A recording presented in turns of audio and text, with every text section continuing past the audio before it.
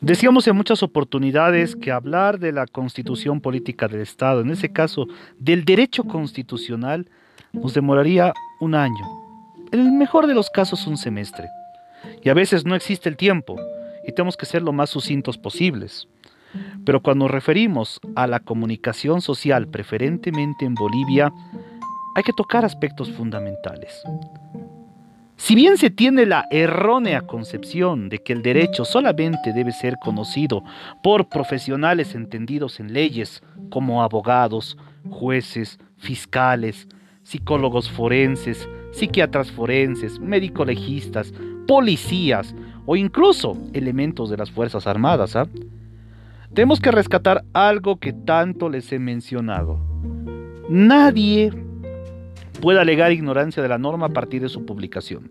Significa que una vez que la norma, es promulgada por el presidente del Estado y publicada en la Gaceta Jurídica, la norma es de conocimiento general para toda la sociedad. No tienen que olvidar eso. Y en ese sentido, los profesionales en comunicación social, periodistas, que será más adelante, o presentadores, o el ramo que vayan a ocupar, no pueden ser la excepción. Ellos deben ser los portavoces de las mismas. Los periodistas tienen esa gran misión y al tener además el don de la palabra y el poder socializar mediante los micrófonos, tras las cámaras, mediante el papel impreso, realizando documentales o utilizando redes sociales, va a llegar a la gente para comunicar estos aspectos. Destaquemos que existen normas jurídicas que regulen la actividad de los medios de comunicación social. En este caso, la Constitución Política del Estado, la norma de la ATT, la ley de imprenta, la ley de derechos de autor, los códigos de ética profesional y demás, además del código de ética periodística, el mismo estatuto del periodista y otros, tienen que ser de gran socialización. Pero más allá de ese concepto, tenemos que entender la importancia del derecho dentro de las ciencias de la comunicación social.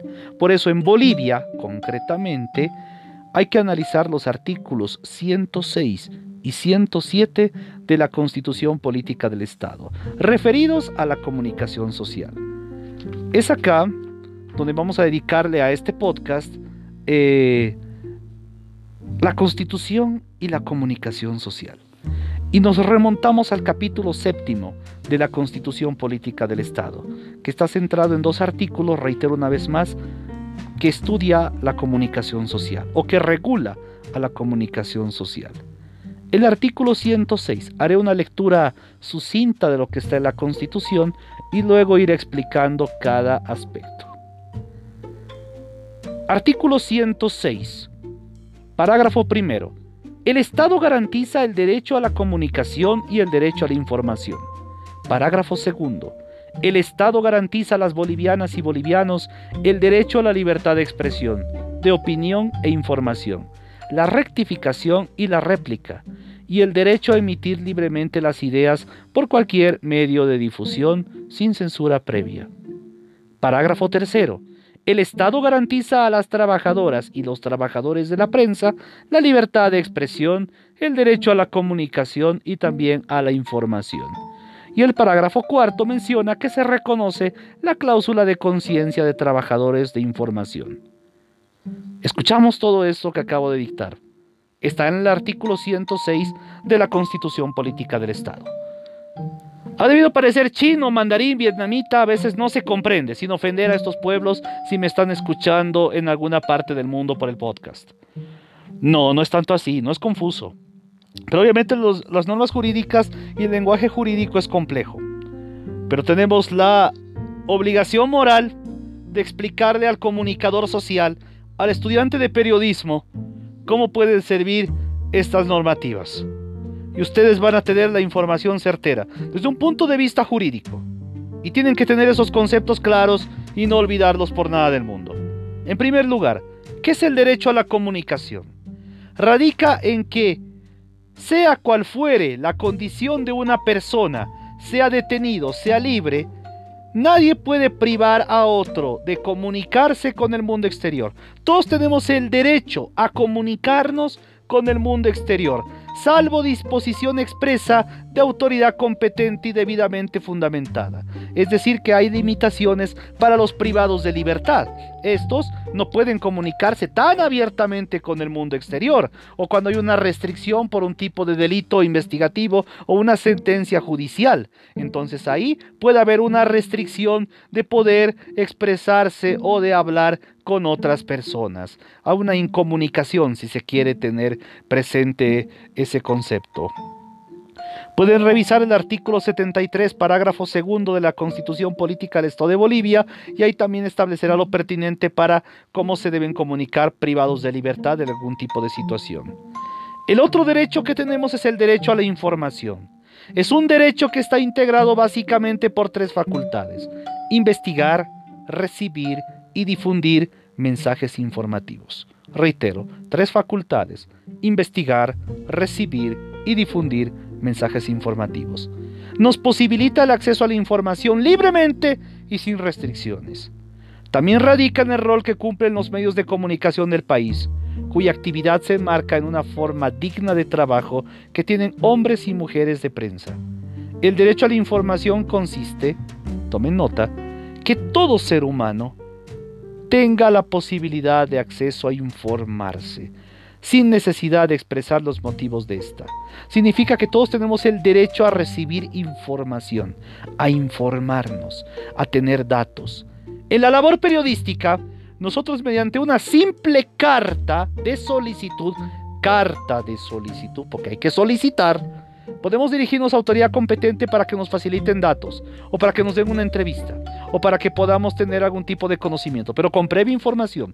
No aparecerte con tu celular a título de otras personas a querer instigar, molestar y perturbar la tranquilidad. Tenemos que regirnos en un Estado de Derecho y esa no es la manera, sino solicitar mediante carta que se nos pueda facilitar los datos. No se debería negar por la Constitución, porque tenemos el derecho a la información. Es el poder del periodista. El periodismo tiene esa herramienta, pero debe hacerse con formalidad. No a título de decir, yo soy periodista, voy a hablar lo que me da la gana. No, ustedes tienen que tener ese filtro. Siempre ante todo, normas del trato social, normas morales. Y también respetar lo jurídico y lo establecido. Son situaciones que no debemos obviar. Este derecho, que llama tanto la atención y que a veces hay tanta confusión, pero que un comunicador social o periodista no puede equivocarse. El derecho a la libertad de expresión. Lo centra la Constitución Política del Estado, pero ¿cuál es el concepto real desde la lógica jurídica y que deberíamos conocer? El derecho a la libertad de expresión consiste en que todo ser humano puede decir lo que desee. Puede decir lo que quiera, pero es responsable de lo que dice. Ténganlo presente. La libertad de expresión consiste en que sí, evidentemente, puedes expresar y decir lo que quieras, lo que piensas, pero asumes responsabilidad de lo que estás diciendo. Si quieres atribuirle a alguien la comisión de un hecho delictivo o algo así, debes tener pruebas. Y una prueba no es un video, no es una fotografía, no es el ha dicho, no ha dicho. Debe ser una prueba útil, pertinente y necesaria, como estábamos explicando en la clase. Aparte de esas características de la prueba, que son útiles, pertinentes y necesarias, hay tres tipos de prueba que explicamos en la clase: la prueba lícita, la prueba ilícita y la prueba prohibida. La prueba lícita es aquella que cumple con el procedimiento, a cabalidad, con los preceptos legales. La prueba ilícita es aquella que no respeta esos preceptos legales ni el procedimiento. Y la prueba prohibida es aquella obtenida por medio de vulneración de garantías constitucionales. Una grabación sin permiso, una fotografía sin permiso o algo que vulnere ese derecho a la intimidad o algo, es una prueba prohibida. No es tomada en cuenta en ningún proceso. Por eso es que ante estas circunstancias, y si no respetamos una fuente, debemos ser cuidadosos con lo que mencionamos, con lo que decimos, con lo que aseveramos. No a título de libertad de expresión voy a decir lo primero que se me venga a la cabeza y lo primero que me deje llevar por la rabia. Eso no puede hacer un profesional. No olvidemos lo que analizamos en un podcast anterior, la escuela del estoicismo. Un profesional no se deja llevar por sus emociones, no se deja llevar por sus pasiones. Por tanto, ustedes no pueden dejarse llevar por la rabia y la euforia de un momento. Y no por eso van a decir, a título de libertad de expresión, me da la gana de decir esto. Pues dilo si te da la gana, pero asume responsabilidad. Y si eso acumula que tú tengas una sanción penal, tendrás que someterte a la sanción penal. Y eso no puede entenderse como dictadura ni ninguna cosa extraña. Tienen que tomar en cuenta ese dato. Di lo que quieras, sí, pero pensala bien, porque vas a asumir responsabilidad por lo que estás diciendo. Esa es la libertad de expresión. Hay que tomarla en cuenta a partir de ahora y ser cuidadoso con lo que mencionamos.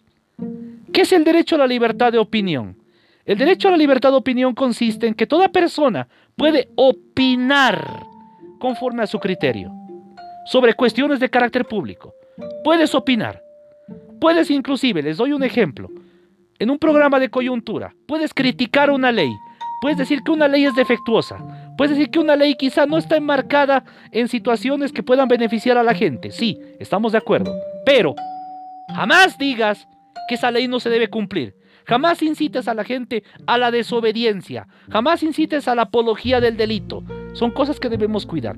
Podemos criticar una ley. Podemos opinar sobre una ley. Vertir un comentario, sí. Un análisis, sí. Dentro de lo que es el género, dentro de los géneros periodísticos, en relación a lo que es el periodismo de opinión o inclusive el periodismo de interpretación, podemos dar un punto de vista, sí. Obviamente, dentro del marco del decoro. Pero podemos criticar una norma, sí. Una decisión legal puede criticarse, por supuesto. Pero jamás podemos incitar a que esa norma se desobedezca. Nunca. El derecho a la rectificación, que puede salvarte la vida en algún proceso. Este derecho radica en que aquella persona que fuera agredida por expresiones de otra persona o de un medio de comunicación, puede solicitar que se rectifique, siempre y cuando estas expresiones no se ajusten a la verdad. Si yo atribuyo a alguien en un programa de radio o de televisión la comisión de un hecho delictivo, difamo, calumnio, accidentalmente a alguien,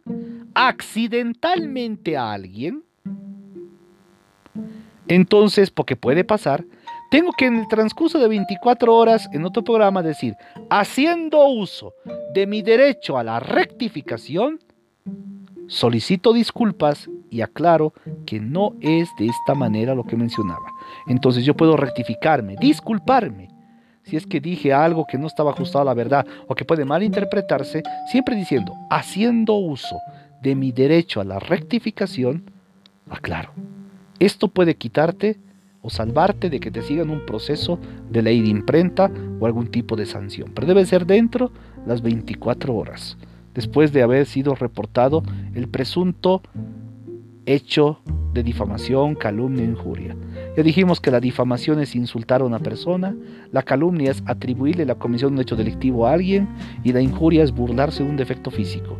Si ocurre alguna sensación como esa, o racismo, discriminación o algo parecido, hagan en 24 horas el uso del derecho a la rectificación, como les expliqué, y pueden salvarse de una sanción. Y el derecho a réplica consiste en que aquella persona que considere no haber sido entendida en sus manifestaciones puede hablar aclarando, haciendo una aclaración para que se entienda. Eso es el derecho a réplica, si es que algo pudo ser confuso. El derecho a emitir libremente las ideas consiste en que supuestamente puedes hablar sin censura previa, pero no siempre es así. Tenemos que cuidar la apología del delito y que no nos llegue a una sanción como tal. Son cosas que no podemos olvidar. Hay que hacer mención a la Declaración de Principios sobre Libertad de Expresión, aprobada por la Comisión Interamericana de Derechos Humanos en su periodo 108 ordinario de sesiones, esto el año 2000, que obviamente hablaba de que hay que tomar la libertad de expresión, sí, pero obviamente asumiendo responsabilidad. Eso como un aspecto centralizado. También estamos regidos y el trabajo periodístico se rige a raíz del artículo 13 del Pacto de San José de Costa Rica, también llamado Convención Americana sobre Derechos Humanos. El otro artículo que hace alusión al trabajo periodístico es el artículo 107 de la Constitución, que hago lectura. Parágrafo primero, artículo 107. Los medios de comunicación social deberán contribuir a la promoción de valores éticos, morales y cívicos de las diferentes culturas del país, con la producción y difusión de programas educativos plurilingües y en lenguaje alternativo para discapacitados. Parágrafo segundo. La información y opiniones emitidas a través de los medios de comunicación social deben respetar los principios de veracidad y responsabilidad. Estos principios se ejercerán mediante normas de ética y autorregulación de organizaciones de periodistas y medios de comunicación y su ley. El parágrafo tercero menciona que los medios de comunicación social no podrán conformar monopolios o oligopolios, es decir, reuniones obviamente de empresas que manejen o monopolicen la información. Y el parágrafo cuarto es que el Estado apoyará la creación de medios de comunicación comunitarios en igualdad de condiciones y oportunidades. A raíz de todo eso, que es más comprensible, hay que entender los dos principios que rigen a la comunicación social: el principio de veracidad y el principio de responsabilidad. El principio de veracidad nos dice de que estamos obligados a decir la verdad, pero no nuestra verdad, sino la verdad de los hechos con pruebas útiles, pertinentes y necesarias. Y el principio de responsabilidad es que el periodista va a asumir consecuencias de sus actos o de lo que vaya a manifestar. Por eso es de que la información es poder y hay que manejarla con total detenimiento. Mucho más si nos dedicamos a la noble carrera de la comunicación social y el periodismo. Plataforma que sea, no siempre un canal abierto de radio o televisión, puede ser hasta por una red social. Hay que tener mucho cuidado en ese manejo. Fin de este podcast.